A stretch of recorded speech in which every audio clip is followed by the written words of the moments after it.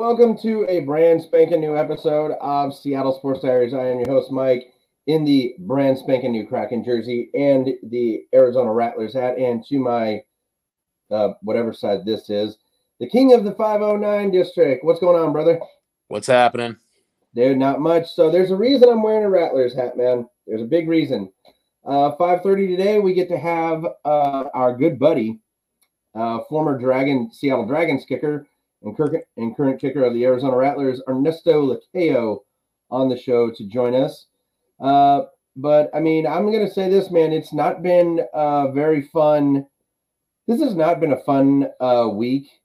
I want to say that because, A, the Mariners are not in the playoffs. B, the Seahawks just look horrible. C, the Huskies look like dog shit, but on the bright side, at least the Sounders are winning. Well, on the bright side for you, at least Oregon lost on Saturday. Okay, yeah, there's another bright side. There's another bright side, but also, hey, we're only just 4 days away from the puck dropping in Vegas. The Kraken starting their inaugural season. Can't wait for that. That is going to be so much fun. Hold on one quick second. I actually forgot to do this. I always end up, I don't know why I keep forgetting to plug this in. I always forget to plug in. I hope you guys like his shorts as much as I do. Not even on the show for 5 minutes already taking shots at my shorts. I mean, you stood up.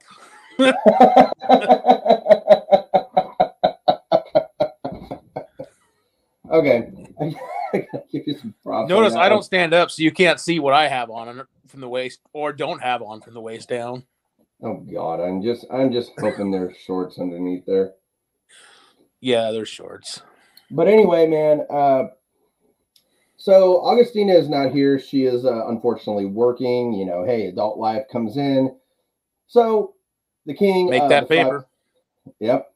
The King of Kings from 509. He joins me today to basically talk a lot of sports because, I mean, hey, he knows baseball, even though he doesn't watch it. He knows football, most of it. But, I want to go ahead and put this out here. Let's go ahead and talk quickly Huskies because this is going to be a quick in and out, honestly, conversation. So the Huskies lose to, what was it, Oregon State? Was it Oregon State that they played? Yeah, they lost to the Beavers. Yeah, they lost to the Beavers. Beavers are now the top dog in the Pac-12, it looks like. But, this loss, I want to say, is on Jimmy Lake because it's who calls a quarterback sneak when your running backs are, running the way that they were in that game? That makes no sense to me whatsoever. I want to go ahead and say this before I want to get into it, just a little bit of a rant. So there's a reason that recruits did not want to come to UW. There's a reason why players wanted to leave UW. And let's face it, it's Jimmy Lake. Jimmy Lake was not the answer as a head coach because people want to go ahead and say, oh, well, why don't you blame the offensive coordinator? We can blame the offensive coordinator, but here's the thing. The offensive coordinator calls the plays, but the head coach approves them. So there's a problem on both the offensive coordinator side and the head coaching side with the Huskies because Jimmy Lake is not the guy that we hoped he would be. Last year was kind of a different year for the Huskies, but, I mean, honestly, this year, they just look like complete and utter dog shit, and it is falling on Jimmy Lake. It's falling on Jimmy Lake because it's sad to see what this Husky team has become with him as head coach. Well, I haven't watched a whole lot of them. I do know that they're really struggling mightily, and it sounds to me, and the stats seem to show that their offense is putrid, is the best way to put it.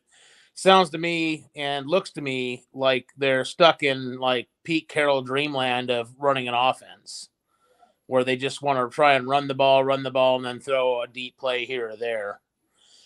And I think the biggest problem, like you touched on, recruits not want to play for him and transfer him out. A lot of them will when they lose a player's coach or a coach that's got the renown of Peterson, who was a renowned offensive coach. Lots of guys in the college world don't want to go to a defensive-minded head coach in school. I would say that the caveat to that being, of course, everybody wants to go to Alabama. Nick Saban is the defensive guru of all coaches. He's not like the offensive guy. When you think, even though their team spin the scoreboard, obviously, it's not that you think about that. Their teams are designed to, hey, we're going to have quarterbacks that put out a system and do what they do. But in Washington, you had a bunch of guys that were recruited to play for Peterson. Peterson retires and moves to a new position inside as the hierarchy. He gets the promotion. So it doesn't have to have the wear and tear. So now you've got a guy that they already had as I think he was the top paid defensive or assistant coach in the Pac-12. And they make him and the head coach in waiting to keep him from leaving. And then he takes over. And a lot of these are still recruits that are put together by Peterson that stayed. But at the same time, like I said, a lot of them are going to bail because they're like, hey, man, we didn't sign up for this. We didn't sign up to play for this guy, especially on the offensive side of it. Yeah.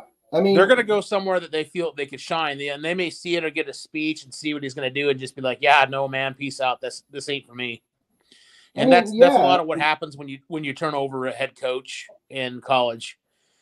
I still, as I said earlier to the year, when everybody was upset when they lost their first game, is I still think, you got to let him have one recruiting cycle to see where he's at and what he can do. Especially being a first-time head coach, he's got a lot to learn. Yeah. And that comes with being a player-friendly system. That's not just going to be like, hey, man, we're going to have DBU, and we're going to try and be LSU 2.0. Yeah, I mean, it's difficult to watch this team honestly play. It's difficult to watch the Seahawks play because, I'm gonna go ahead and say this on the podcast right now. For the first time in 20 years, the Mariners are actually the best team in Seattle right now.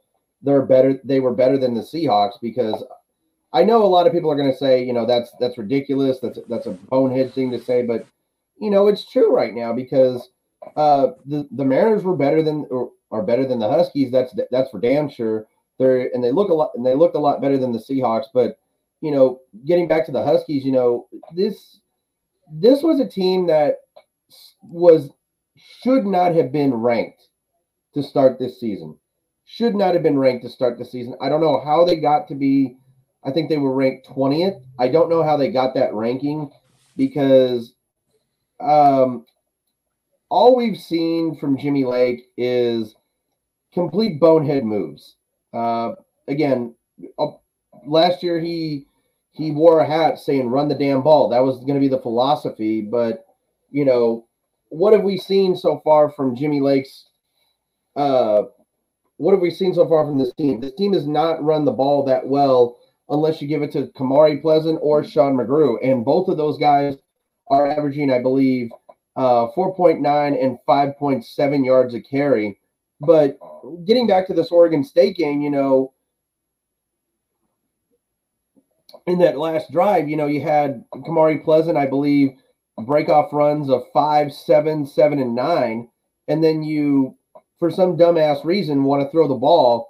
I mean, if the run is working, keep going at it until they figure it out. Then you throw the ball. But it's just Jimmy Lake is not really showing me that he is head coach material and that he should have been head coach material because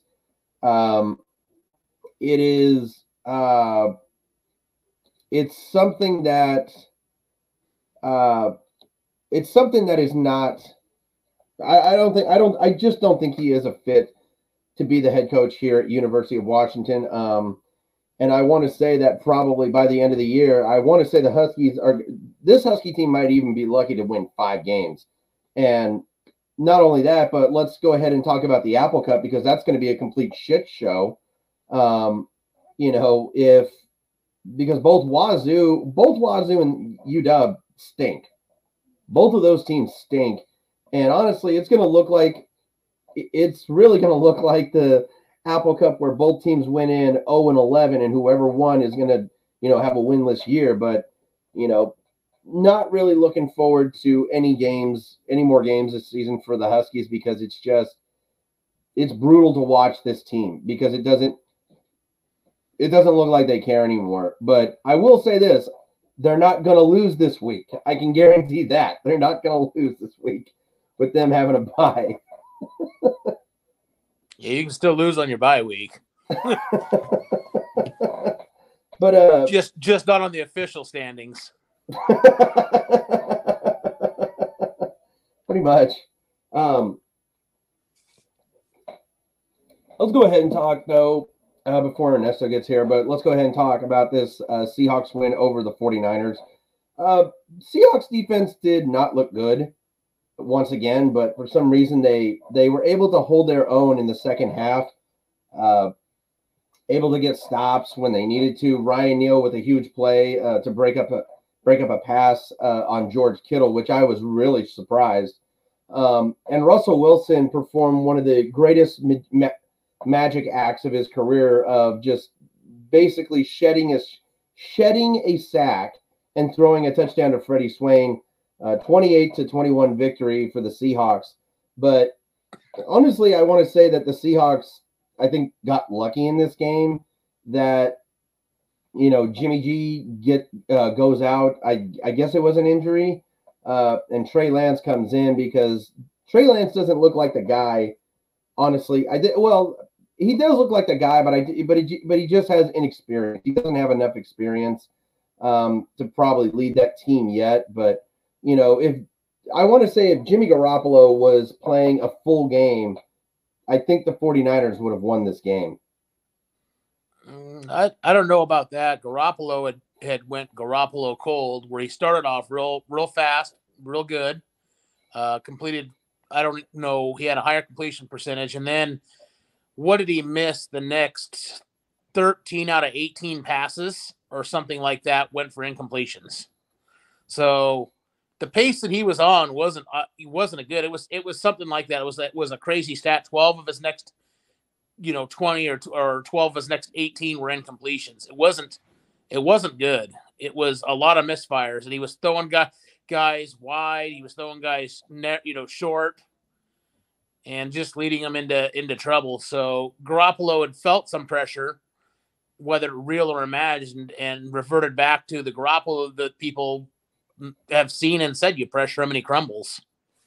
Yeah, we said that last week on the podcast, or I said it last week on the podcast. If you pressure Jimmy Garoppolo, he'll panic, he'll throw it away. But the Seahawks did their job this past Sunday, getting pressure on Jimmy Garoppolo, able to make him panic and throw errant passes.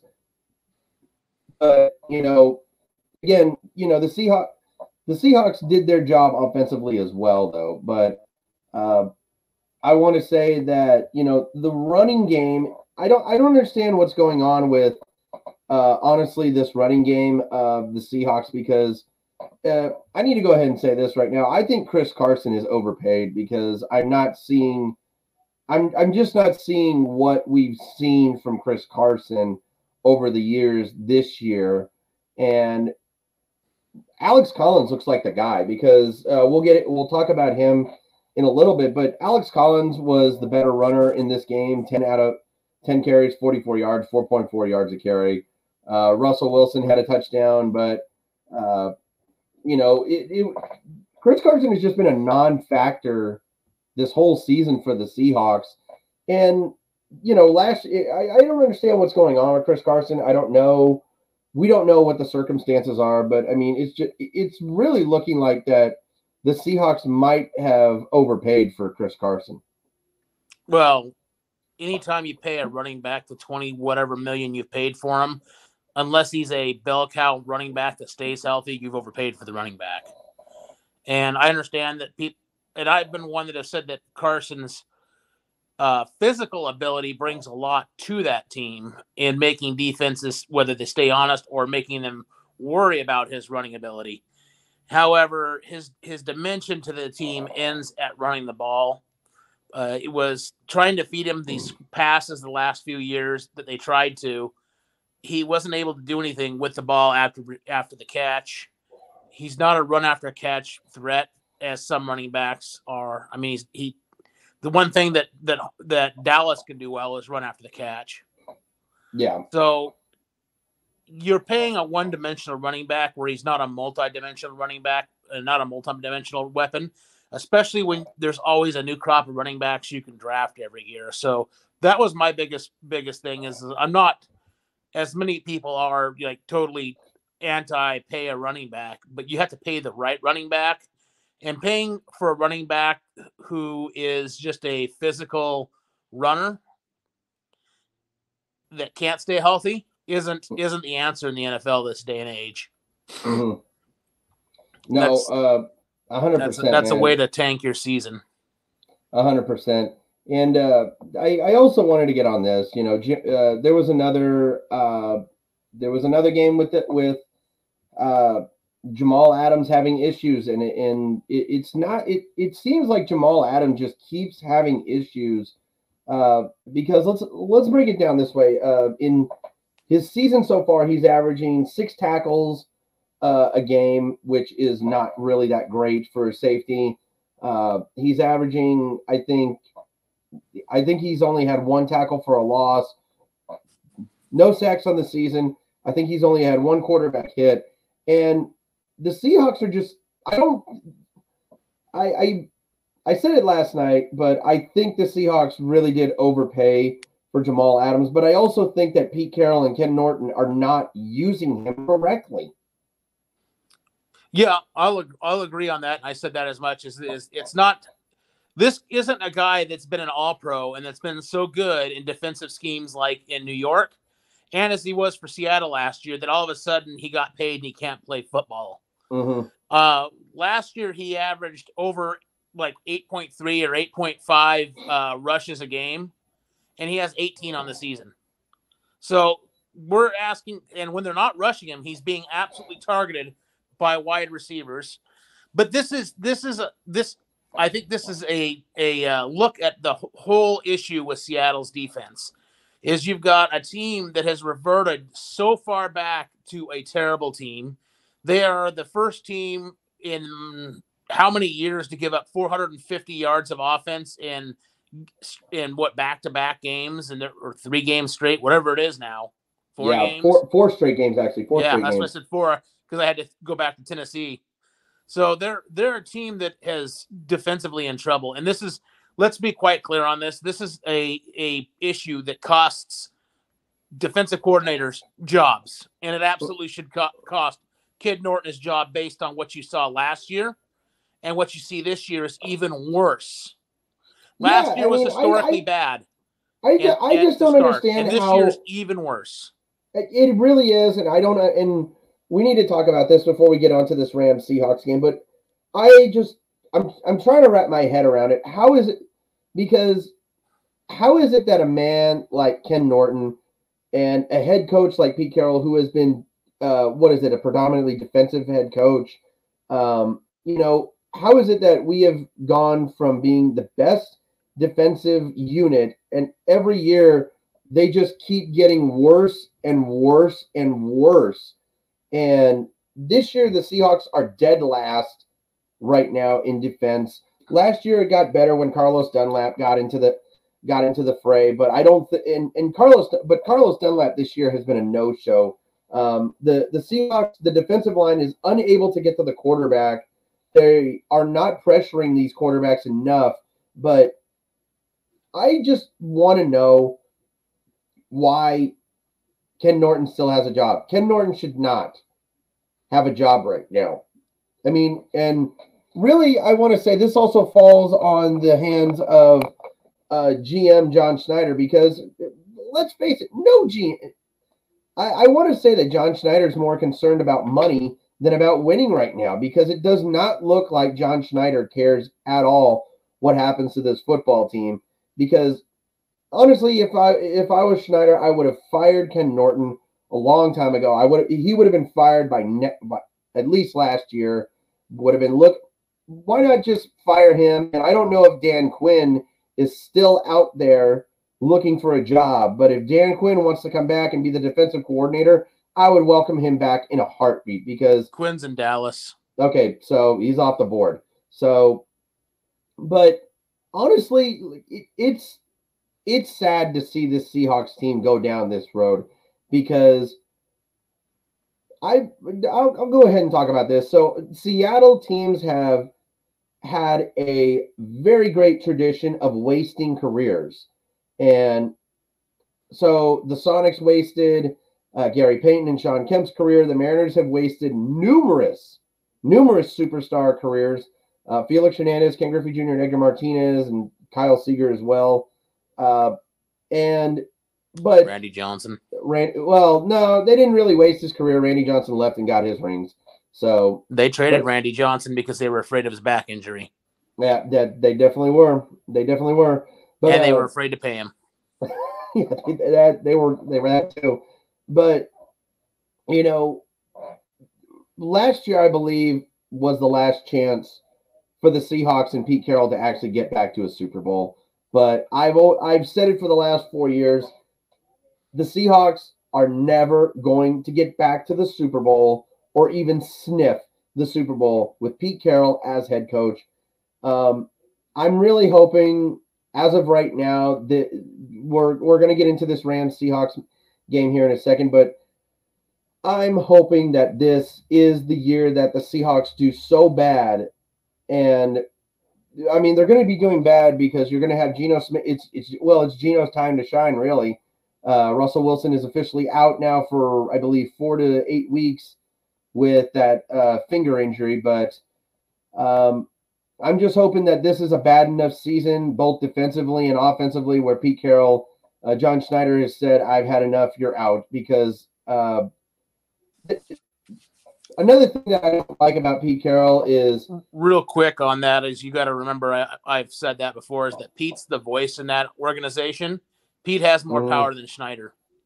Schneider can't fire Pete. Schneider can't fire a DC. Pete has all the power in that building. And I really just do not understand why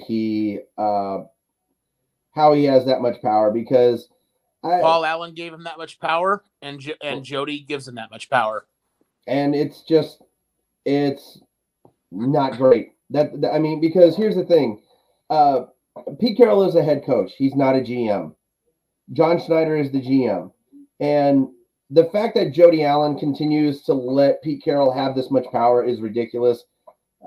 It should not be allowed, because if Pete Carroll continues to have this power, the Seahawks are going to they will ruin the careers of a lot of these young stars. DK Metcalf will definitely up and leave because honestly, look, Russell Wilson and DK Metcalf have a great relationship, but DK's not going to want to stay here if they're not winning. I mean, Russell Wilson will not want to stay here if they're not winning. And Russell might not want to stay to begin with. I wouldn't doubt it. I would not doubt it.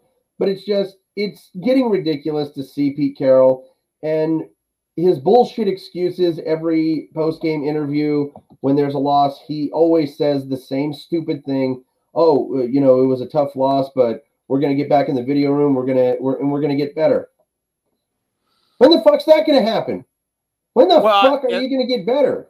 As fans, yeah, that's you want to see that, but as a coach, he's not going to go out there and throw his players under the bus, because that doesn't make them want to play for you. That makes a team quit on you, for one, and you lose all that. He does need to take a hard look at it. Like, his whole tell the truth Tuesdays. He needs to tell the truth, and that's that this team isn't that good. And it starts on defense. They've switched and want to run this 5-2 that they're running, and it can't stop the run. They have been destroyed. Pete was always hard-nosed about, we're going to stop the run. and then we're going to play bend but don't break. They can't stop the run anymore. What are they? Mm-hmm. Did I read that they are last in the NFL on run defense now? They are the worst run defense in the league, and it's pathetic. It's bad, but this goes back to Norton. And you see one thing too, is speaking of things, regressions. Look at Jordan Brooks' regression. Jordan Brooks, you're asking a linebacker to cover wide receivers. You're asking him to cover Robert Woods or Cooper Kupp last night. Doesn't work. What are you doing? Doesn't work. Why is he 30 yards downfield covering? Is he a cornerback? Is he a safety? No. Then he has no business there. Linebackers are used to cover your running backs and your tight ends on the flats, like they had with KJ Wright before they let KJ leave. And that's where, like I said, they need to take a hard look at whatever they're trying to do, and this new system's not right. Their cornerbacks are consistently beat, and even when they're giving 7 to 10 yards off the line of scrimmage, so they don't get beat deep. Mm-hmm. And they constantly have some sort of coverage miscommunications where they think someone's going to be somewhere and nobody's there. You saw that when they got beat by against San Francisco by Samuel for that deep touchdown. There was zero coverage in broken coverage. Yeah, and Pete said that, it was partially Sidney Jones's fault, but part of that blame also needs to go to Jamal Adams because Jamal was on him as well. But I do see where Pete was coming from. That was Sidney's guy to cover. Sidney didn't do his job right. Sidney had the outside containment, and when he switched, he followed his guy inside instead of switching off and following. Because if you look at that, the next thing you know, right in the middle, you've got 3 Seahawk defenders standing around one guy and Samuel wide open, and you've got Adams playing the deep back third, which I don't know why, once again, you've got Adams playing a deep back third when that was never what Cam never, when they had Cam Chancellor, they never asked Cam to cover the deep back. That was Earl's zone. That should be Quandre Diggs' zone, and Quandre's done good back there. So this just comes back to this whatever's going on with this is gone on way too far and way too long. There's something broke there, and you talked about they've gone downhill since their Super Bowl day, and after that, well, you're going to go downhill when you lose guys that are first ballot Hall of Famers most likely, and guys like Sherman and Chancellor and Thomas.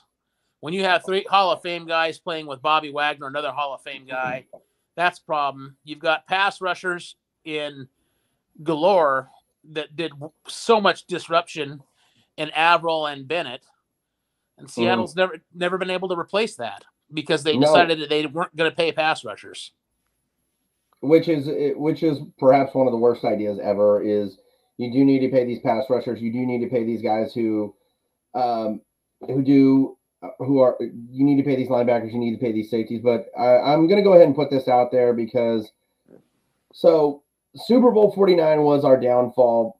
I hope a lot of people realize that because I want to say that if the Seahawks would have won that game, then the whole team could have stayed together for a lot longer. I want to say like Earl Thomas, Sherman, and all these other guys, they would have spread the money around a little bit because they would want to stay together to win more titles.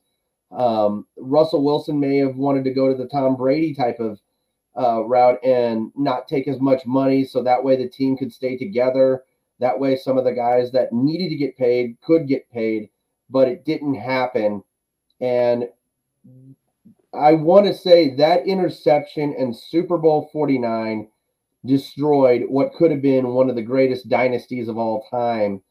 And it ruined a lot of chemistry with these players towards Pete Carroll because after that, they just did not trust Pete Carroll. And I don't blame him one bit for not trusting Pete Carroll because, again, I said that Pete Carroll should have been fired after that game because Darrell Bevell was the one who said, let's run the ball. Pete Carroll located. That's all I'm going to say. But now we have our guest for the 3rd time in Seattle Sports Diaries history. We got Ernesto Lacayo. Dude, What is going on, bro? I love the hat, by the way. Hey, how you guys doing? Doing great, man. Doing great, man. And how's the off season going so far? It's going good. Here right now in Southern California, I'm going to be making a move back to the Bay Area. It's starting to get things ramped up again. We got about 4 months till we have to report back to training camp. Definitely. For everyone wondering, Ernesto Lacayo here has Seattle ties. He played the only year for the Seattle Dragons, kicked for us. I have one of his field goals on my phone. I will never delete that video.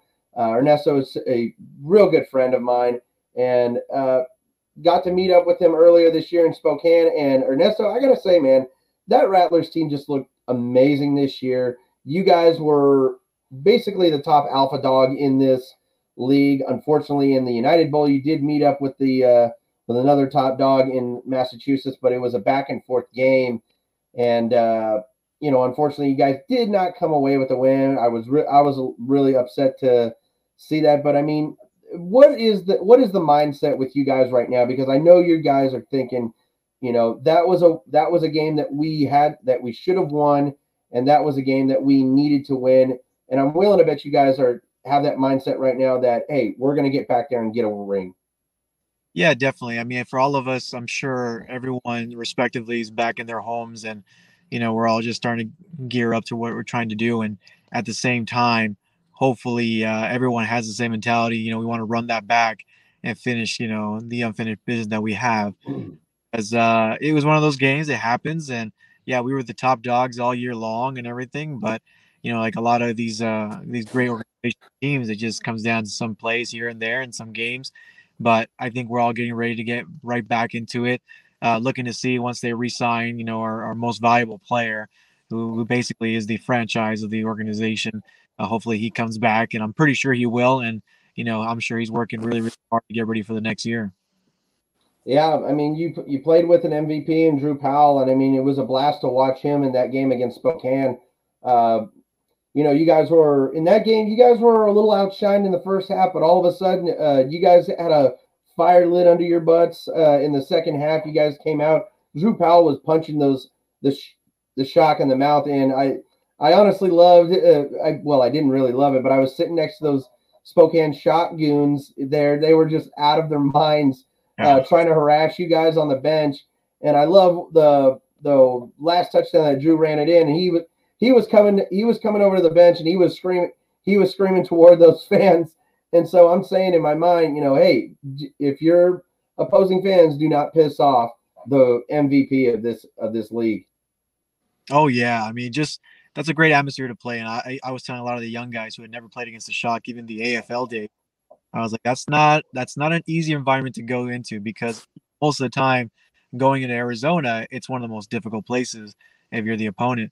And I can say that because I played against the Rattlers for many years and never beat them. And then going to Spokane, those fans are rowdy. They'll get on top of you, and a couple of them knew me from the Las Vegas days. But I think I won their respect years ago, and they were like very, very nice with me the whole time. But for the other guys, well, get ready, because those cowbells magnified in that arena. Oh yeah, let's talk about those cowboys. I was telling you earlier. More cowbell.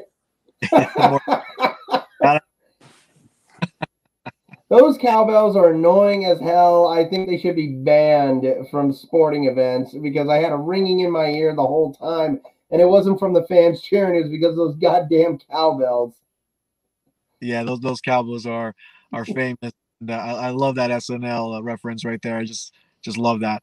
But I mean, it makes the Shock who they are, and those fans are tremendous. And then once they get things going again, City buys into that. I mean, that arena be electrifying just as much as where the Rattlers play. Definitely. So let's talk about this. So the Arena Football League, I still call it the Arena Football League, even though it's called the Indoor Football League. But the field goals are a lot different. They're a lot skinnier. I mean, because it puts a lot of pressure on kickers to put up extra points or make field goals, because you have to be dead on, or else that thing is going to go wide left or right. But I mean, every kick has to be has to put a lot of stress and pressure on you. I mean, whenever you go out to kick them, I know you are just cool as a cucumber, but tell us exactly how you take each and every one of those kicks, man. I think it begins when I'm training younger guys and they're getting ready to go into take on this challenge of the arena football or indoor football league. You know, I always tell them, like, look, you have to go into the season understanding that you're going to miss. It happens. I mean, your margin for error is so small, it's going to happen. There's never been in the history of the IFL or AFL any kicker has been perfect. It just happens. It can be just, fraction here and a fraction there of the angle, balls being spotted wrong, or just something's got to be. There's so many, aspects of the kicking game that affect that ball going through. And not only that, just the ball is different. It's a composite ball as opposed to a leather ball. So it's gonna fly differently and funny at times depending on how your swing is. But you gotta have that mentality like a sniper. Aim small, miss small, and stick with your swing thoughts and control what you can control, because it's not like in the NFL or the XFL where you're working with your punter and your snapper religiously. This is what you guys do every single day. Where in the arena league, you have the snapper and the holder that play multiple positions, and by the time they get to the field goal or extra point, they could be exhausted. Their heart rate can be up. Sometimes it's difficult to work within those means there, because where you want the ball sometimes isn't going to be there 90% of the time. And I would say a lot of the young guys, I think the most stressful kick of all kicks in arena is the extra point as opposed to the field goal, because a field goal, it's a 50-50 shot. If you make it, great. If you don't, make sure you miss it past the end zone. That way they get the ball at the 5. Whereas the extra point, a lot of these games come down to that point, and it adds up over and over again. But like each kick, you can't be married to that kick. You got to make sure you have a short-term memory and move on to the next. Because I tell all these guys and everybody else, you're only as good as your next kick. Definitely, man. So your holder all season long, Gerard Harrington, we had him on the podcast here a few weeks ago. Great guy. Chatted with him just for a few seconds in Spokane.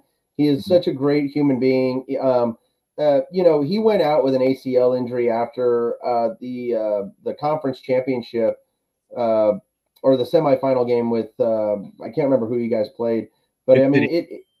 Oh yeah, Rips. Yeah. I mean, it had to be hard for you to not have your holder there. I mean, is it chemistry with you and Gerard? Because it has to be hard to get a new holder in just that, especially in a game like the United Bowl. Yeah, definitely. And when that happened, a lot of the people were looking at me, and I'm when he had torn his ACL, everyone looked at me in the side, who's up, and I'm literally looking at the guy who's our backup holder who hasn't played all year and is not suited up. So, all right. So I look at the quarterback, and the quarterback's, he's shaking his head. He's like, I don't really want to do this, our backup quarterback. And I was literally teaching him on the sideline how to hold the ball, how to catch the ball, and just relax. I told him, like, look, you just got to give me this room. I'll work within that. But yeah, chemistry is huge. The United Bowl, I mean, I was using our third holder, which he was fantastic in practice and everything. But unfortunately, the game goes on. There's high snap. Unfortunately, you're trying to work with time. And if the ball's not spotted there, it's just, with these small goalposts, if you have a shot, you have a shot. If you don't, I mean, you got to work with what you got. And it's not like in the NFL or in the outdoor leagues where you're working with these guys, I mean, almost every single day, and you're working down to the laces being perfect, to the ball being spotted consistently, 9 out of 10 times.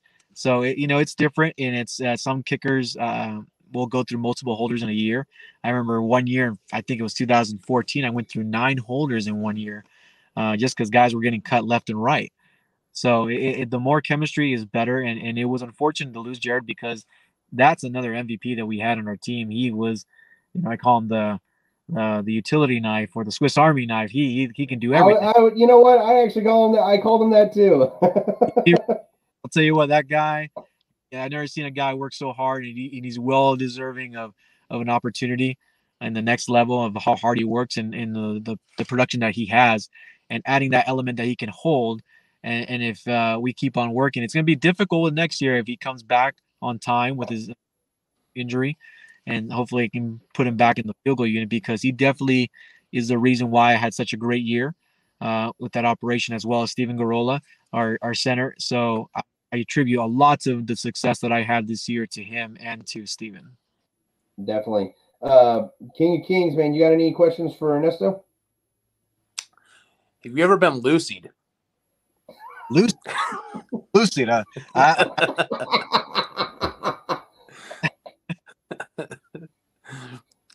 didn't actually hear you, Ernesto. Oh, what's lucid? Charlie Brown? Oh, man. Oh my God, I remember. There's plenty of times it's happened. My first extra point in high school that happened. We had a holder who didn't like any pressure, and suddenly we had to kick one extra point. He pulls the ball because he felt pressure, and naturally no one was near him, and he tries to run into the end zone. He gets clotheslined, and that was the end of his career. Actually, my freshman year in high school. Has it happened in the professionals? I can recall one time in 2013, I was playing for a team in Louisiana, and it was a game-winning field goal, and the guy literally picked up the ball, and he wanted to, be the guy to score it by throwing it, and I kicked through. I swear my knee almost popped out of my leg. I swear that would have happened. So those are the times I can recall. Jeez Louise, that is unreal. So, again, everybody remembering Ernesto from the XFL with the Seattle Dragons. And Ernesto, I know here coming up in 2023, the XFL is coming back. And hopefully the Dragons give you a call again, man, because I want you to be there again, playing for the orange and green and blue. Because it was a black that first game that I saw you play in, you did not. There was no pressure with you, man. You did not. I could even tell you did not feel one bit of pressure kicking that football. But I mean, just tell us again about that just the fans at CenturyLink or now Lumen Field. I mean, just it had to be an incredible moment, that first game, that first win. Oh yeah, it was very much electric in that stadium. I tell people I couldn't even hear myself count my steps out loud of how it was there with the fans. But just to be in, like, I would tell people it's like hollowed ground, and to be in the same stadium with some of the great players that were on that team and those fans, it was just electric. And being able to contribute, sealing the game with that last field goal against Tampa, I mean, it was one of the great moments of my career. And yeah, it wasn't so nerve-wracking. It was more like, I've been doing this for 10 years, and now I get some bigger goalposts as opposed to smaller goalposts that I've been used to so many years, that it was just fun. I mean, the XFL was fun. I think the fans are what really, truly made it an experience in Seattle, because they bought into it. And I can only imagine as the season went on, how many more people we would have had in that stadium that would have made it that much. So even though it wasn't like a full stadium, I just couldn't believe how loud it was, and I couldn't hear my count my steps out loud taking my kickoff. I was like, what's going on here? So I'm just like screaming it out loud, and I know my teammates were like, this is insane. I'm like, I know. Wait till we start winning some more games. So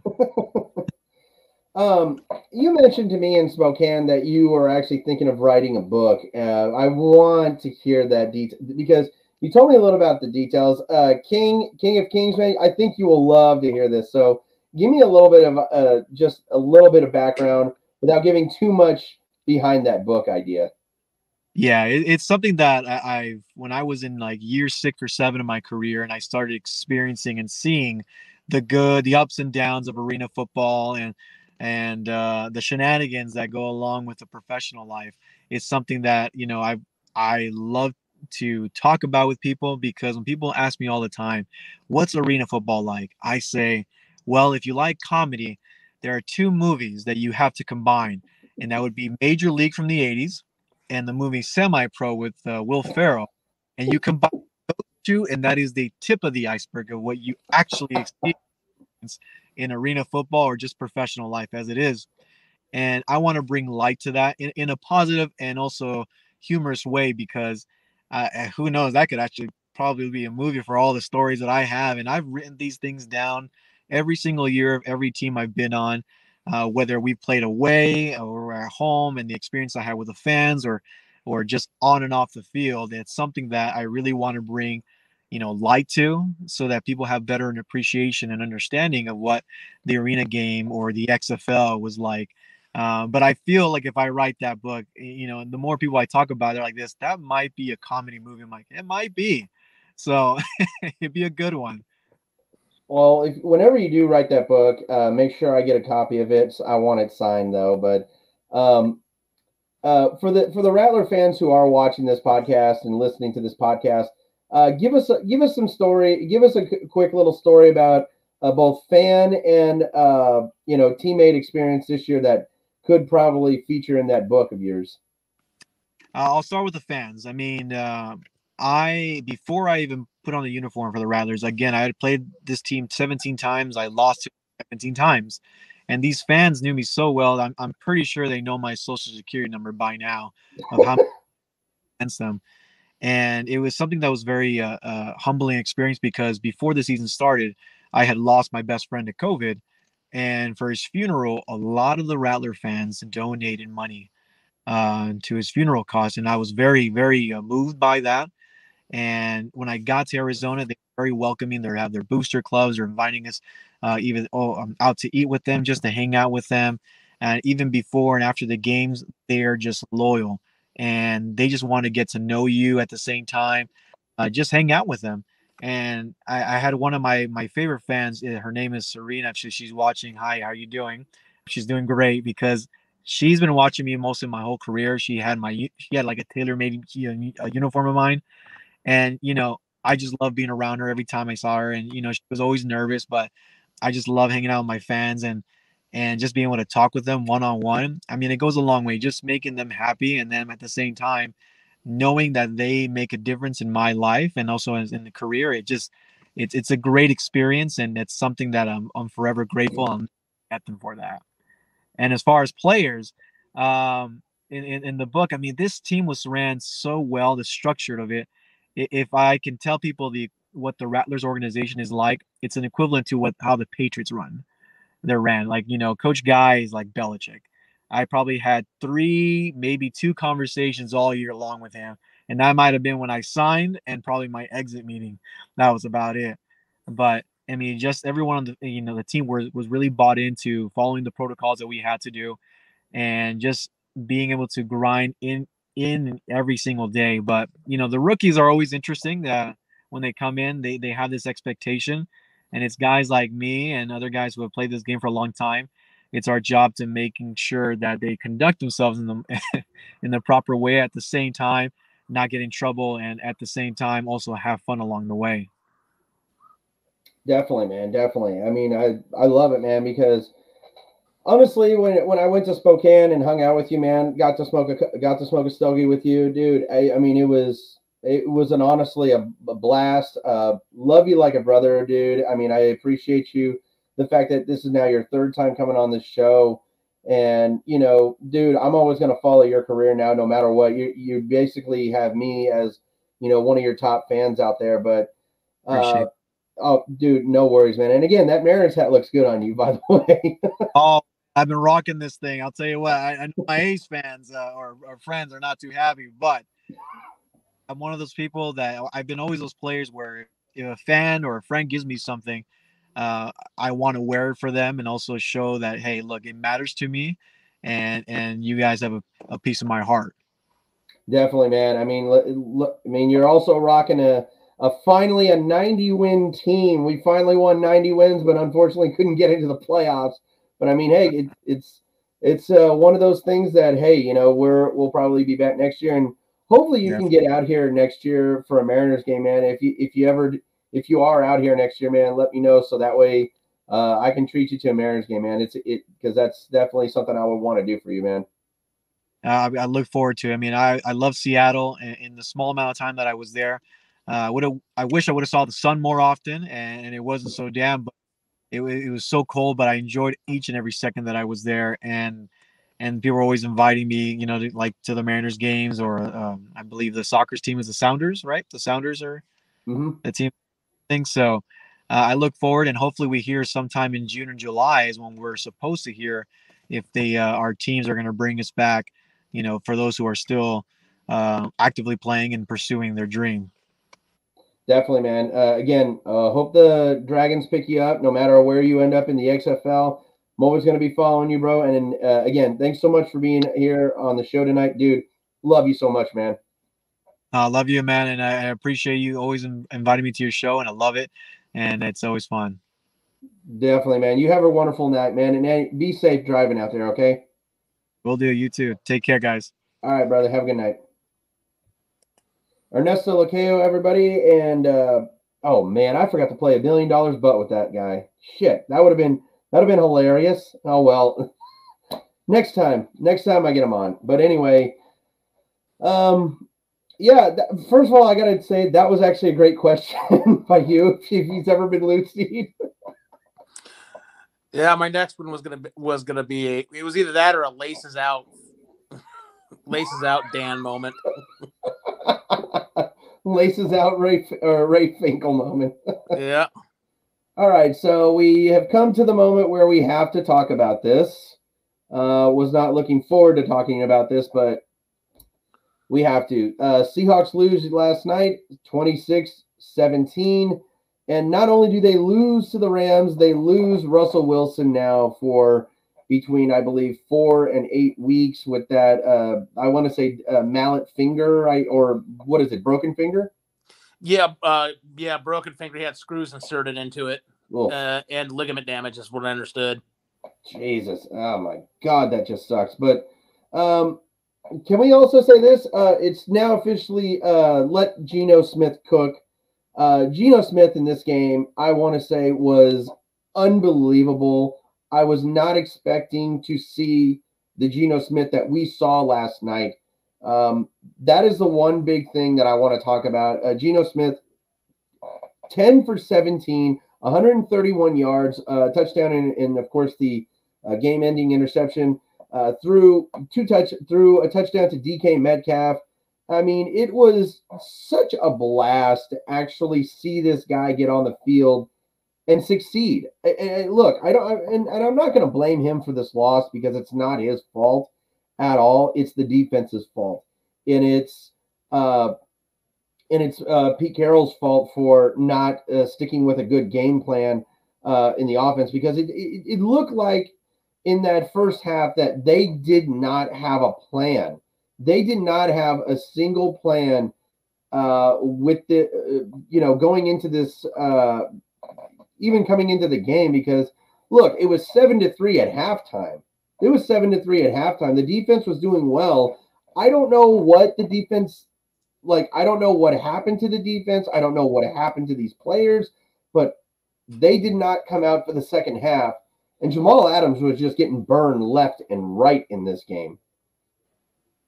Yeah, well, it goes back to, like I said, it's misuse of Adams and what you're asking him to do. Mm-hmm. And it goes back to the misuse of not just Adams, the entire defense as a whole. They're just putting them in a position not to succeed. Yeah. How many times you don't have anybody that can play press coverage without getting beat? So you get no jams at line of scrimmage. If you don't get physical jams at line of scrimmage, you're giving receivers free releases, and you're just hoping to keep these receivers in front of you and hoping that they catch the ball and you can tackle them right away. And that's not working real well for him. Sidney Jones has been Trey Flowers awful. Mm-hmm. Reed hasn't been much better. This defense in a whole is just an absolute black hole. And you talk about things that went wrong, is that you talk about that drive they had where they went for it on 4th down, 4 straight runs. Mm-hmm. You took the ball.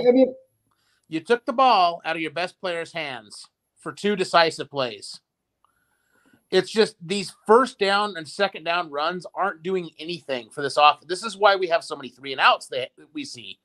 Is the problem is they're getting behind the sticks way too far for his first and second downs. Now, Collins ran effectively for part of the game, but I think he finished at 3 yards a carry or something. 3.1 yards a carry, yeah. Yeah, because they realized that, hey, you know what? Every first down, guess who's getting the ball? Mm-hmm. They're going to run it. And it's just, I don't know what's gone on here. I admit I had said this last night, but it's they've taken the ball out of Russell Wilson's hands. he's throwing the ball so many more times less than they threw it last year. This is going back to the last, like the two previous seasons or so, where we're only going to let him throw the ball 20, 24 times a game max, and he's going to have to be super efficient. And we're going to run the ball more. It's just, it's hard to understand when you've got a duo of wide receivers in Lockett and Metcalf that are 1,000-yard receivers and probably one of the best tandem receivers in the NFL. And you're taking the ball out of Russ's hands and out of their hands. Yeah, I mean, it was exactly what they did last year in the second half. They took the ball out of his hands because I'm not happy. I am not happy when Pete Carroll takes the ball out of the best player on this team. When I don't understand what goes through his mind, because it's not working. Nothing is working for this team. You cannot run 4 straight runs and expect to be efficient. You just can't. Unless you can run the ball efficiently, then I would say maybe yes. But it just is not working. It's not working at all. Don't know what happened there, but okay. I got a FaceTime. I have to use my phone until my webcam shows up. Oh, I see. No problem. But I mean, I don't understand why Pete Carroll is taking the ball out of the best player taking the ball out of the hands of the best player of this team. And it was the same last year during the second half, because I believe that if you don't take the ball out of Russell Wilson's hand in that second half, I believe the Seahawks could have won the Super Bowl last year. I really do believe that they could have maybe made it to the NFC Championship. I don't know if they could have beat Brady. I don't know. But real quickly, go ahead and answer that, because Ernesto's going to join us here real quickly. I got him back on just for a quick minute. I was going to say that the reason they took the ball out of his hand last year late in the season was because they wanted to control the clock and control it, because Pete, once again, this is part of his belief system.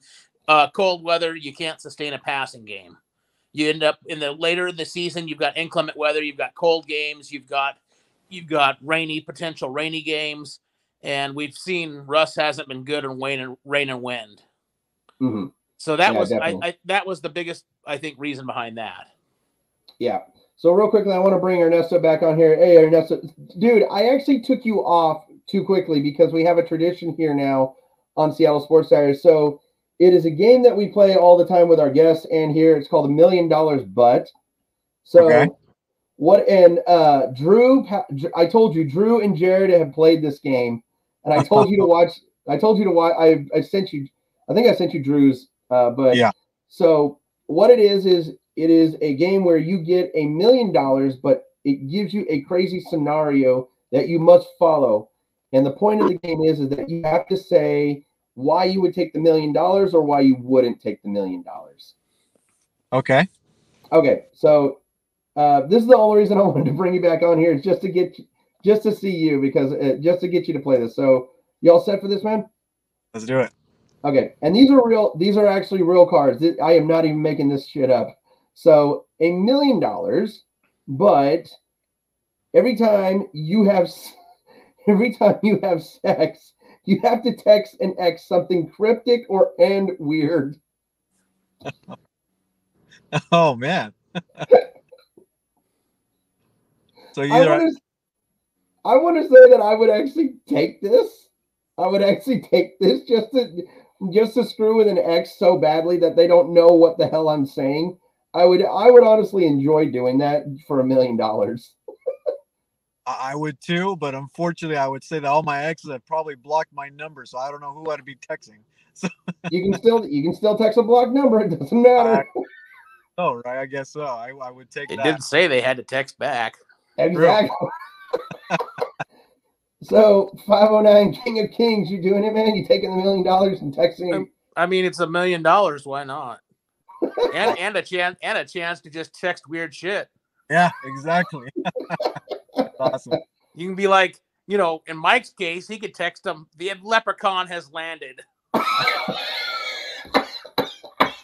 a good one. Oh man! This is another reason why I love this game, because it's a chance here for 509 just to fuck with me. All right. All right. Here we go. One more round, and then I'll let you go, man. But I appreciate you coming back on here and doing this, man. I really do. Got it. All right. So $1 million, but I'm definitely going to do this right off the bat. So $1 million, but whenever someone starts talking politics, you curse uncontrollably for 30 seconds, doing it right then and there. And I think it's every time someone says it. So you're going to get $1 million every time someone starts talking politics. If it's 30 seconds of uncontrollable cursing, doing it every single time. I would agree. I would take the $1 million and doing that too. I would do it like that too. I'd probably do it in Spanish, even throw people off. So I'd love it. King, you doing it, man? I mean, if you're talking politics, it's probably got 30 seconds of cussing in it anyways, uncontrollably. Right. So, I mean, might as well get paid for that 30 seconds. He got the right idea. Yeah, he does have the right idea. That's awesome. So, dude, thanks again, man, for coming back on here, doing this real quickly with me, man. Anytime, man. I love you guys. Dude, always, man. Love you too, man. You have a wonderful evening, man. You too, man. Take care. All right, bye. So there we go. Ernesto joined us real quickly to play a game. I had to get him on here just to do that. But, I mean, it was worth it. It was totally worth it just for the laughter. But let's go ahead and get back onto this Seahawks game. And we do need to talk about this, Jamal Adams, because Jamal Adams in this game, I'm looking right here at the stats. He only had 5 tackles. He finally had a tackle for a loss in this game, but was burned uncontrollably. And it's, again, the Seahawks are not utilizing him correctly. I don't think. Oh, they definitely aren't. They definitely aren't. Because I believe that the Seahawks need to use him exactly how they used him last year. Definitely. And honestly, I'll go ahead and point this out. I was talking with someone at Just Sports today about this, but maybe consider switching Jamal Adams to a linebacker position because maybe he plays better at a linebacker position. Because he's certainly not. He cannot cover anybody. That's the biggest weakness of his game is he does not cover anybody well. Well, I think that's not exactly fair to say. You don't become an all-pro like he was in New York if you can't cover somebody. That's not fair. That's once again, that's a failure in this system because if you look at it, nobody can cover anybody. You got Bobby Wagner has looked horrible. You've got Jordan Brooks looks like the guy that everybody thought he was when we drafted and said he can't cover anybody. Mm-hmm. So nobody on this team is covering anybody. These guys are terrible. Receivers are running wide open everywhere. So it's not a fault of one individual player at this point. And I don't even think that you can point the finger at all the players and say it's a fault of the players, period. This falls squarely on Norton and Carroll's shoulders because they're the architects of this defense.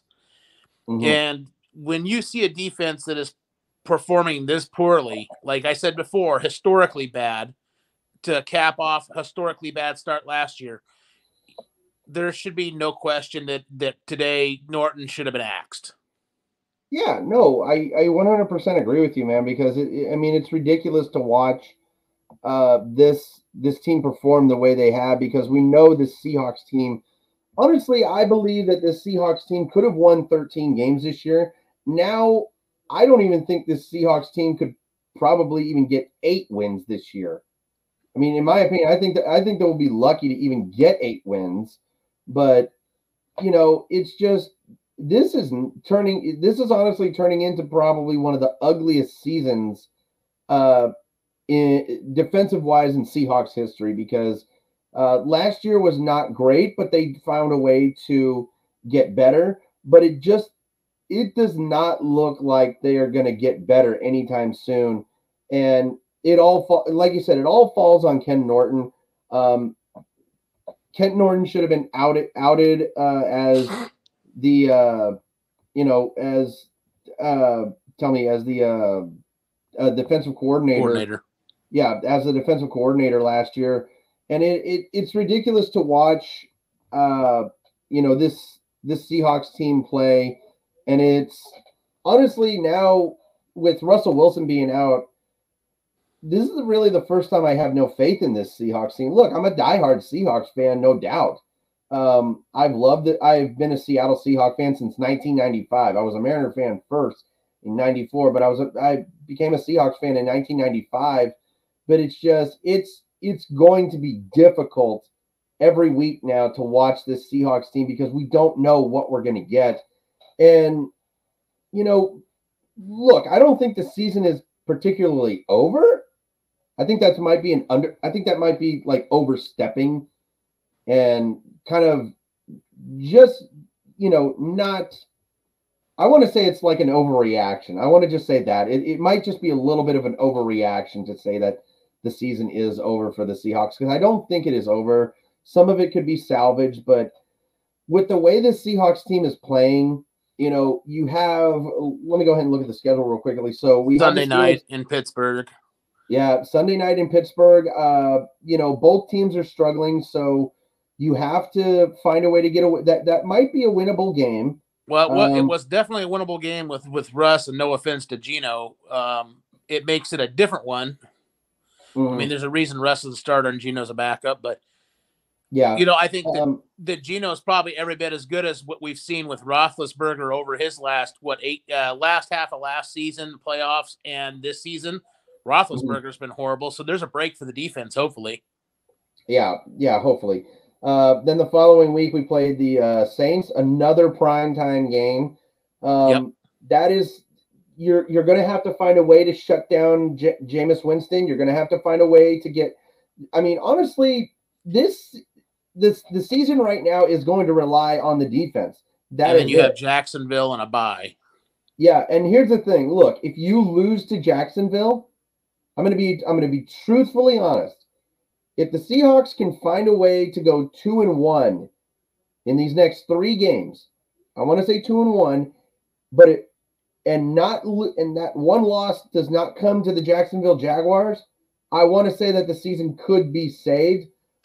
But I also want to say that I don't think, even with the Seahawks being able to salvage the season, I don't think the Seahawks have what it takes to make the playoffs this year, not with how good the NFC West looks, because I don't even think they can get in with a wild card. Well, they don't have to be the best team in the NFC West. They only have to be the second best team. So what you hope for in that situation is you're hoping Arizona or Los Angeles craters somewhere along there and stumbles for a 3 or 4 game series, which is entirely possible. Yeah. I mean, it really is. It really is possible. So again, last night I did say that the season is over. Again, I think that might have just been an overreaction, but there is a way to save this season. Moving on, though, we got to talk just a little bit of hockey right now. We have to talk about it because the Seattle Kraken are 4 days away from dropping the puck in Las Vegas against the Golden Knights. Everything is set in motion. The Kraken have their roster out. I don't know how much hockey you watch, bro. I don't watch hockey. I'm not a hockey guy, but that's okay. All right. But I mean, like, I don't dislike it. It's just there was never any rooting interest, and it was always on. It was always on bizarre channels. You could never find it. Well, now you're going to be able to find it now because it's going to be on ESPN, man. I don't know what what network do you have actually? Charter. I don't know if that whatever you want to call it. Does it carry Root Sports? Yeah, I have Root. Okay, so you're going to be able to watch the Kraken then. But think about this though. I mean, I need to go ahead and play this because I think this is one of the greatest theme songs. I think this is one of the greatest theme songs ever on the for hockey. So let's go ahead and play this real quickly. Don't get DMCA'd. Right. And I don't know what the hell just happened right there. You just got DMCA'd. That fast.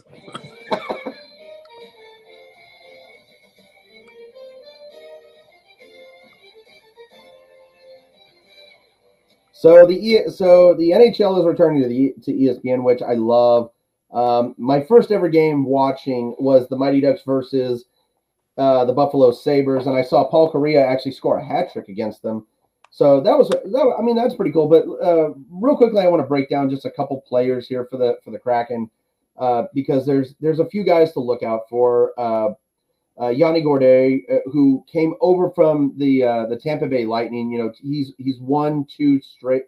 What in the hell? I hope you're looking at these comments real quickly on YouTube, dude.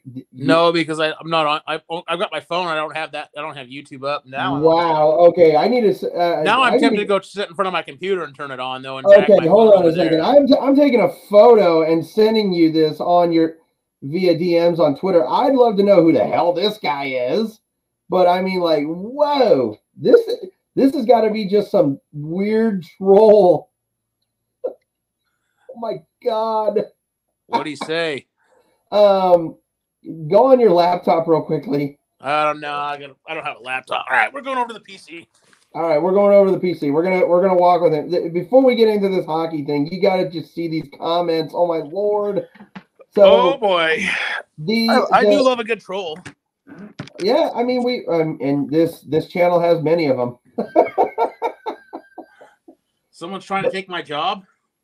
I don't think he's trying to take your job because you're not going to be posting stuff like this. This is not stuff you're going to be posting. Dude, please tell me he posted a Hydra.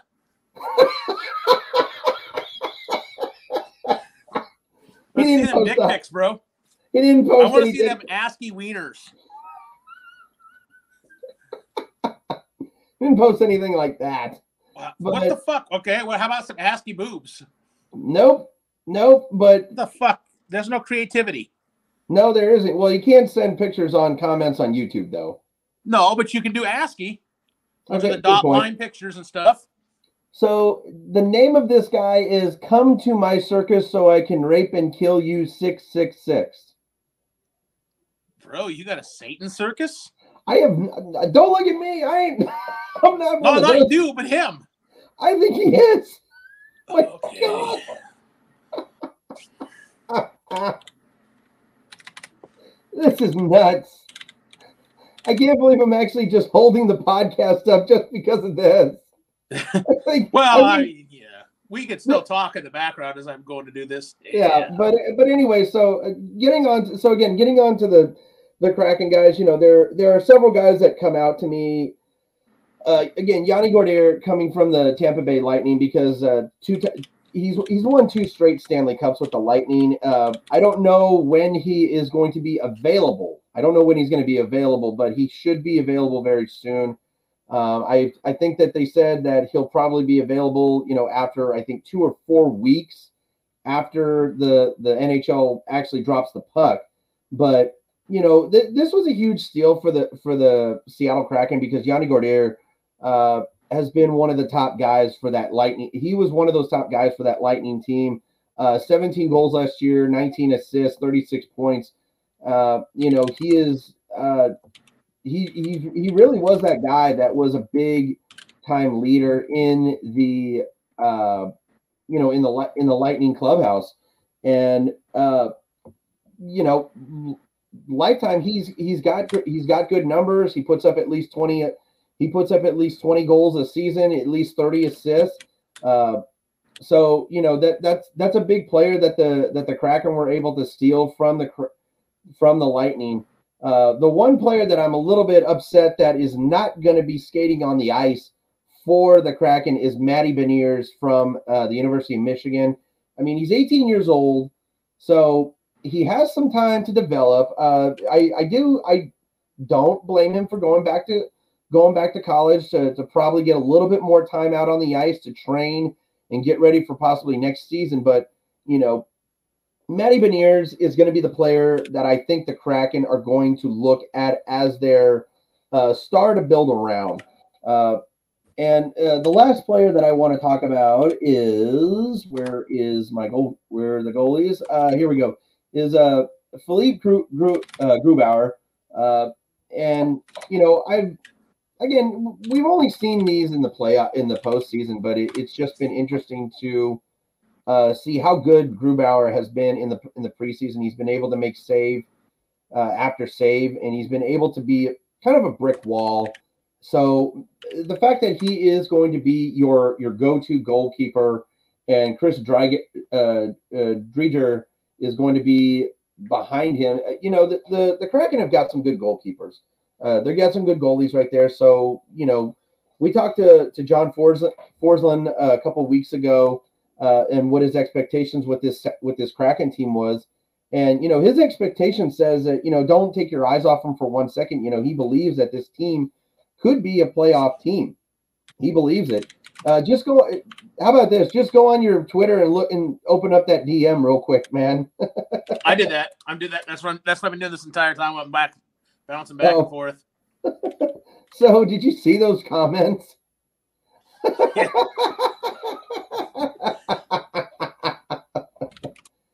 Oh my God. That's for you there, Mr. Satan Circus. That's hot. I love it. I seriously love it. But anyway, yeah, I mean, I do hope though that you are going to be watching the Kraken this year because now we actually do have a team to cheer for. You have a team to watch out for as well. Yeah, I'll probably watch some of it here or there or catch it.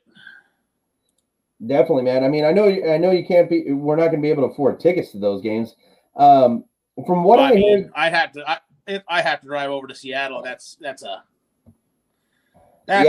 no because I don't like driving back home that late at night. I don't blame you for one bit. I really don't. But so let's go ahead and look at this real quickly. So do you usually go to Ticketmaster or StubHub to get tickets?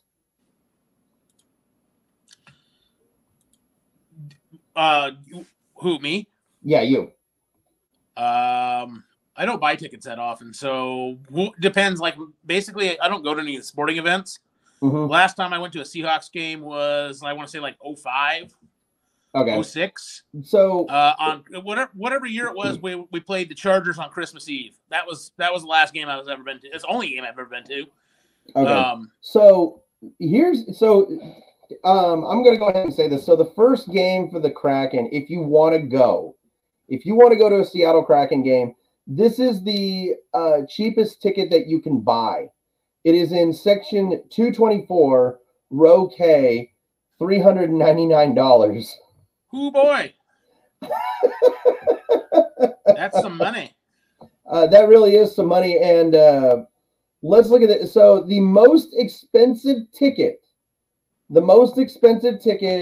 in this arena, and I'm going all the way down because I am expecting to find it. The most expensive ticket for the first Kraken game.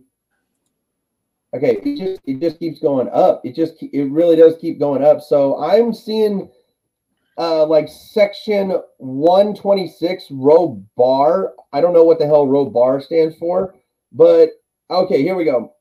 There's section 119, which looks like 119 is, okay, I found 119. So 119 is actually just slightly above the row that actually kind of sits behind the glass. So you'll be behind the glass, but you'll be like, I want to say, it'll be a nice one. Oh yeah, it'll be a nice one. But so this ticket is selling for $3,000. Yeah, they can keep that. That's cool. Yeah, I'm not. That's just honestly, and this is on the Kraken. This is actually on the Kraken website. This is not resale. These are not scalpers either. But oh wow, I mean, it is going to be unbelievably expensive. So they come to town and they already think they're the Seahawks. Pretty freaking much. I mean, is that fucking crazy or what? That is massively crazy. Yeah, I mean, but I don't think it'll be like that. I think that once this, I want to say like probably when, I want to say probably in December, if not January, the ticket prices actually might go down. But I'm not going to hold my breath. I really would love to go to one of these games because from what I've heard, the Climate Pledge Arena, which I hate that name, it is the most stupidest name for an arena ever. It will forever be known as the Crack House to me. The Crack House. Yeah. And I'm a crackhead. Wow, that's negative connotations. But anyway, no, from what I have heard, Climate Pledge Arena looks incredible. It is state of the art. It looks absolutely fantastic. And, this is definitely going to be a team to go and watch play. But for those ticket prices, absolutely not. I'm not going to pay that amount of money. I will keep my happy ass home and watch it for free on TV. And watch it free on TV, and you don't have to pay $12 for a drink with the Kraken rum. No fucking shit. Speaking of that, I hope you, Mr. Big Sports Fan, go to the liquor stores this weekend and buy yourself one of the collectible official sponsor deals. They got a special bottle with the Kraken logo on it. Okay, now I might actually have to do that. They were advertising them here in Yakima. I'm not really a big one of the liquor stores. I'm not really a big spiced rum fan, but maybe I will give it a try. I'll probably give it a try. Kraken Black Spice Rum is where it's at. Okay, Kraken Black Spice Rum. Okay, that actually, I'm not even gonna lie, that kind of sounds a little bit tantalizing. It's pretty good stuff. Is it sipping rum or is it shot rum? It's rum that goes into a Coke for me, so makes it nice and smooth. All right, I like it. I love it, man. It's good stuff. All right. So before we get out of here, though, we cannot end this show without talking Mariners. As you know, got to talk just a little Mariners. I know it annoys the hell out of you, but it must happen. So, Mariners finish off the season 90-72. I'm not gonna lie, we didn't get to the postseason, but I'm not disappointed. I'm not one bit disappointed with this Mariners team because I got you to hate me in the last game of the season because what was it that you said? I said that now I can't say that one game never made a difference in a 162 game season. Yep. Well, technically one game really didn't matter because if they would have won 2 or 3 more games, that would have been the difference. That really would have been the difference. It really would have. But that's avoiding that bad angel. Bad Angels, 2 Angel losses to end the season. Mm-hmm. But look, I'm not going to say that I'm disappointed that we didn't make the playoffs. Of course, I'm a little disappointed that we didn't make the playoffs, but I am just extremely proud of this Seattle Mariners team because again, they smashed expectations. They were not even supposed to win. They weren't. Some of the experts had the Mariners winning 69 games. The highest win total 69. that an expert nice. the highest win total that anyone had the Mariners winning was 72. And here's the thing: the Mariners smashed expectations. They finished 18 games above 500 for the first time in 20 years. In 23 years, or not 23, 18 years. This is the first time in 18 years that the Mariners. Math is hard. Yeah, math is freaking hard.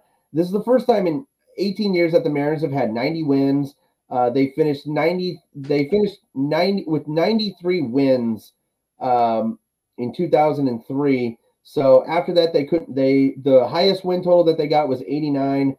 But there's a lot to like with this Mariners team because I want to go ahead and point this out. Jared Kelenic, the September that he had and the adjustments that he made is remarkable. I love his little attitude that he has. Like, I love how he yells, "fuck," every time he strikes out because it just shows of what a competitor he is. It shows that he wants to win. And I'm not even going to lie. Look, I was watching the game at home and I just started bawling my eyes out when Kyle Seager exited the field for the last time. It was the same when I went to Felix Hernandez's last game. When he walked off that field, I was actually at the stadium at the time, and there was not a dry eye in that entire stadium, and I don't think there was a dry eye that day. And it really does suck, though, to see the end of Kyle Seager's career after 11 seasons with the Mariners come to an end like this because, 11 years and you come close to the playoffs, I think, 3 times in your 11 years, and it's just really hard to see that. But really, next year, if he actually signs a deal with the Astros or the Rangers. You know, I'm kind of hoping he signs with someone there in Texas so he has an MVP type season because he loves hitting in Texas so much. But, you know, wherever he goes, I wish him all the best. I hope he ends up on a team that does have World Series aspirations because I want to see him get into the playoffs. Because everybody's just all but sure that that $20 million option is going to be declined. I'm willing to bet you that it is going to be declined because I hope it. I'm not going to lie. I hope that it's not going to be declined, but I hope that they kind of decline it and talk to Seager and try to just say, you know, hey, you know, your batting was down, but your production was up, but we want his average was down, but he had a career high in home runs and RBI. Yeah, I mean that is true, but so I do have to ask you this: is it worth $20 million to spend on a guy who hits 211, 35 home runs, and 101 RBIs? I mean, I want to say yes, but at the same time, with Chris Bryant. Here's my question, because I don't have any of that in front of me. Everybody's now all into analytics. What was his WAR? So that's actually a good question. So let me go ahead and pull up Kyle Seager. So I do not think he had a good one. I don't think he had a good one. So because I mean, you can look at that production, and as long as he was productive in the field, you could have a positive WAR out of him versus, you know, somebody else. So he had a 2 WAR batting for. So let's see, fielding. So let's see his fielding and his WAR for fielding. Okay, so they don't have WAR for fielding, I guess, but he did have a 2. He had a 2 WAR, which was one. So he had a 1.1 last year, 3.2 the year prior, 1.1 in 2018. But I mean, I don't know. I mean, I don't know if 20 million's worth it for those kind of numbers when he just had he's had an outlier season in between, you know, and a subpar season. So if you go by what he's going, you're looking at a 1 WAR season again coming next season by the last average of the last 3 years. Yeah, definitely. Another guy that I think a lot of people are looking at right now is, you know, Abraham Toro, because, you know, you bring him over from, you get him in a trade with Houston, which I get that a lot of people were upset with that trade, but Abraham Toro did. He helped us. He helped his team out in a big way, but near the end, he could not get a hit.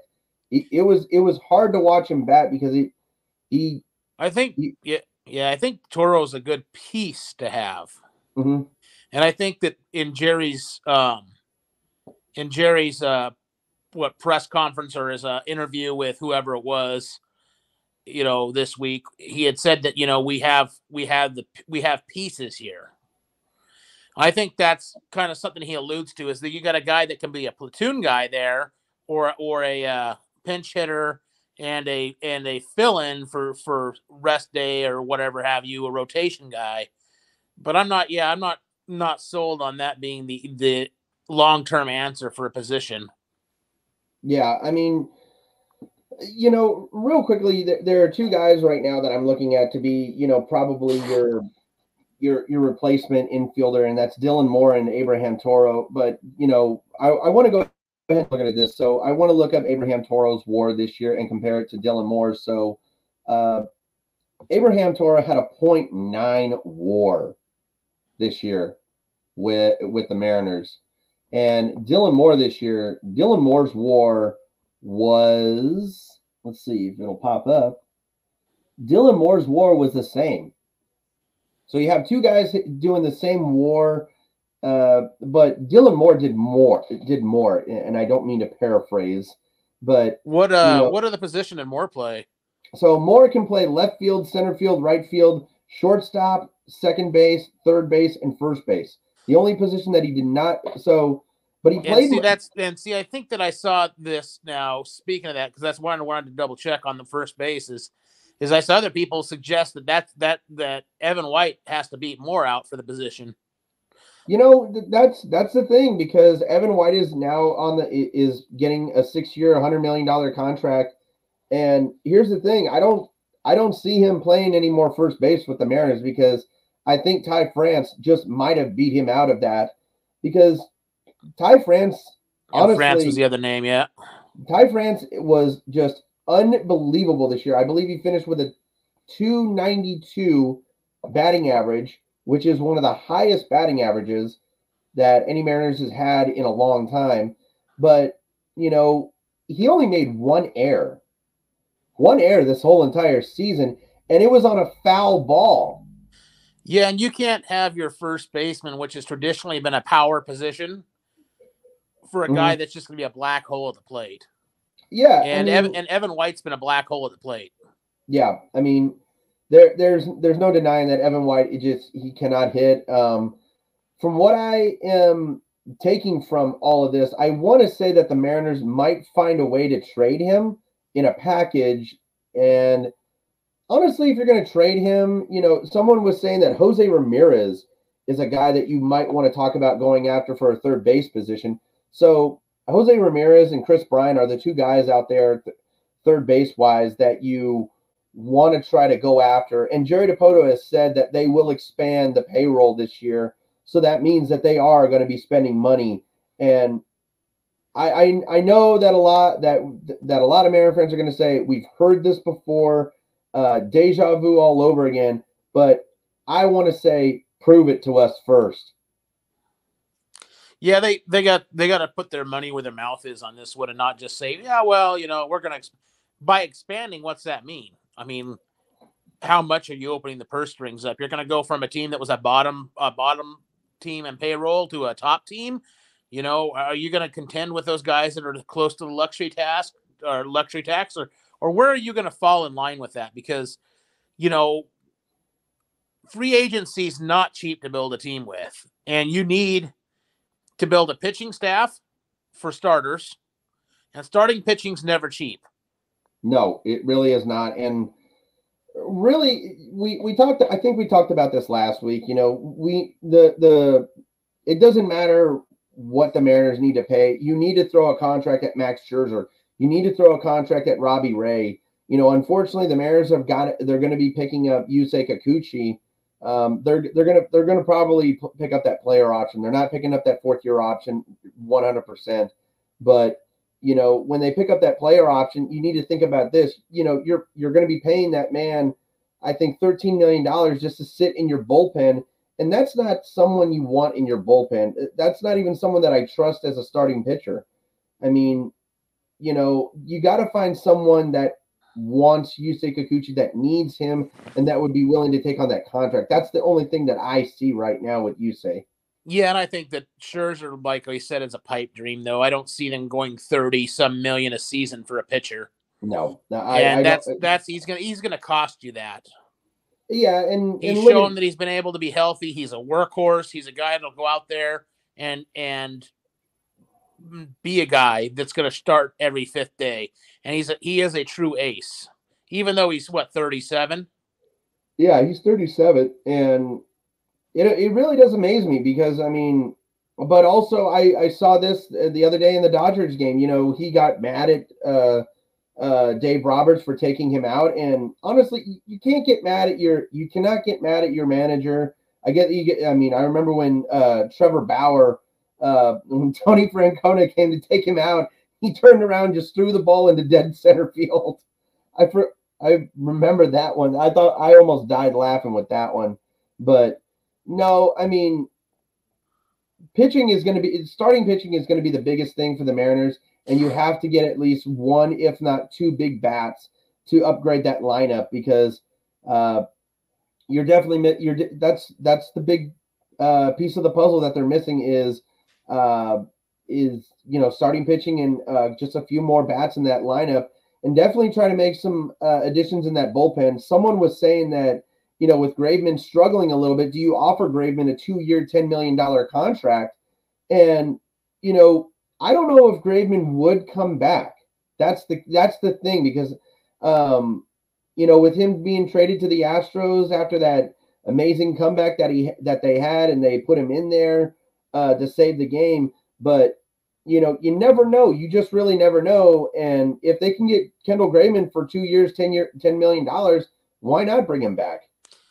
Well, also the life of a reliever is volatile, so you know he could crater next season too. Mhm. If you look at the guy, he's a career journeyman before this. That was a so-so player, and he had an outlier season. Are you willing to pay for an outlier season? I mean, you never know. I mean, I don't know if we take the risk or not, but next year, Ken Giles will be coming back to the. Ken Giles is going to be was a big acquisition this past year, even though he didn't play or pitch in one game. But the bullpen right now, it looks great with Casey Sadler, Paul Sewald in there. I mean, these guys are, like you said, these guys are journeymen. You never could see guys like that having seasons like that, and I never thought that Chris Flexen would have the season that he did. But it happens. Baseball's a weird game. You just never know what you're going to get. And in the words of Forrest Gump, life is like a box of chocolates. You never know what you're going to get. Except for Forrest was wrong. They tell you on the box what you're going to get. Right? But that's going to do it for this episode of Seattle Sports Diaries. The King of King 509 will be back with me next week. Hopefully Augustina is going to be joining us back again next week. Again, she had to work tonight.